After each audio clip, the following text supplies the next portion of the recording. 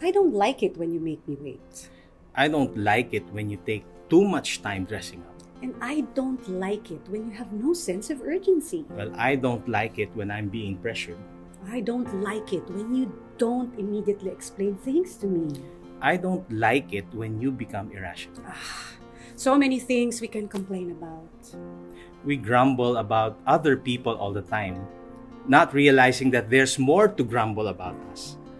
God can just say you are everything about what you say regarding others. But God is love. And in this overwhelming love, He teaches us patience. The Word of God says, love is patient. When we look at God's very nature, being a loving Father to us, showing kindness, compassion, and mercy towards all of us, none of the very things we spoke of others will compare to who we are collectively. Coming into a marriage relationship, or any relationship for that matter, will be tested. Our patience will be tested.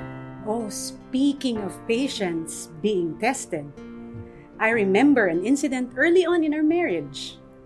Coming in from a 15-day flight, I demanded from Chico to come home immediately because I want to go to a certain place. I refused to listen to his explanation that his work will end later in the afternoon. My response? I complained to him. I grumbled. I do not want to wait. Imagine if every household has the same issues over and over again regarding being impatient. What would make of that marriage and how will it affect the family? On the other hand, God responds to us differently. He has been waiting. In fact, He has been patiently waiting. 2 Peter 3:9 tells us, the Lord is not slow to fulfill His promise, as some count slowness, but is patient toward you, not wishing that any should perish. Imagine if God had not been patient with us. We will all be disqualified from being recipients of His unconditional love. Meaning, all the more, we wouldn't know how to live out the right kind of love towards one another with patience. It all starts with love that we have received and experienced from God Himself. A love that only God can give, and hopefully we can live out in our lives, in our relationships, in our marriages, and even in ourselves.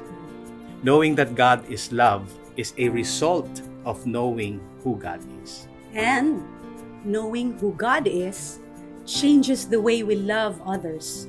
We learn to love with patience. I started out being a plantito last year, and I realized how much work and time it takes. Maiinitan ka, pagpapawisan ka. You need a good soil, right amount of sunlight, water, pruning, and the like. To be able to achieve a beautiful, healthy garden, it takes a lot of work, devotion, and commitment in the process. And in the same way, our relationships are like a garden. You have to tend to, care for, and be patient with it. Because great things take time. Let's be patient, and we will see how God can transform not only people that we are around with, but also in our relationships. Have a great day.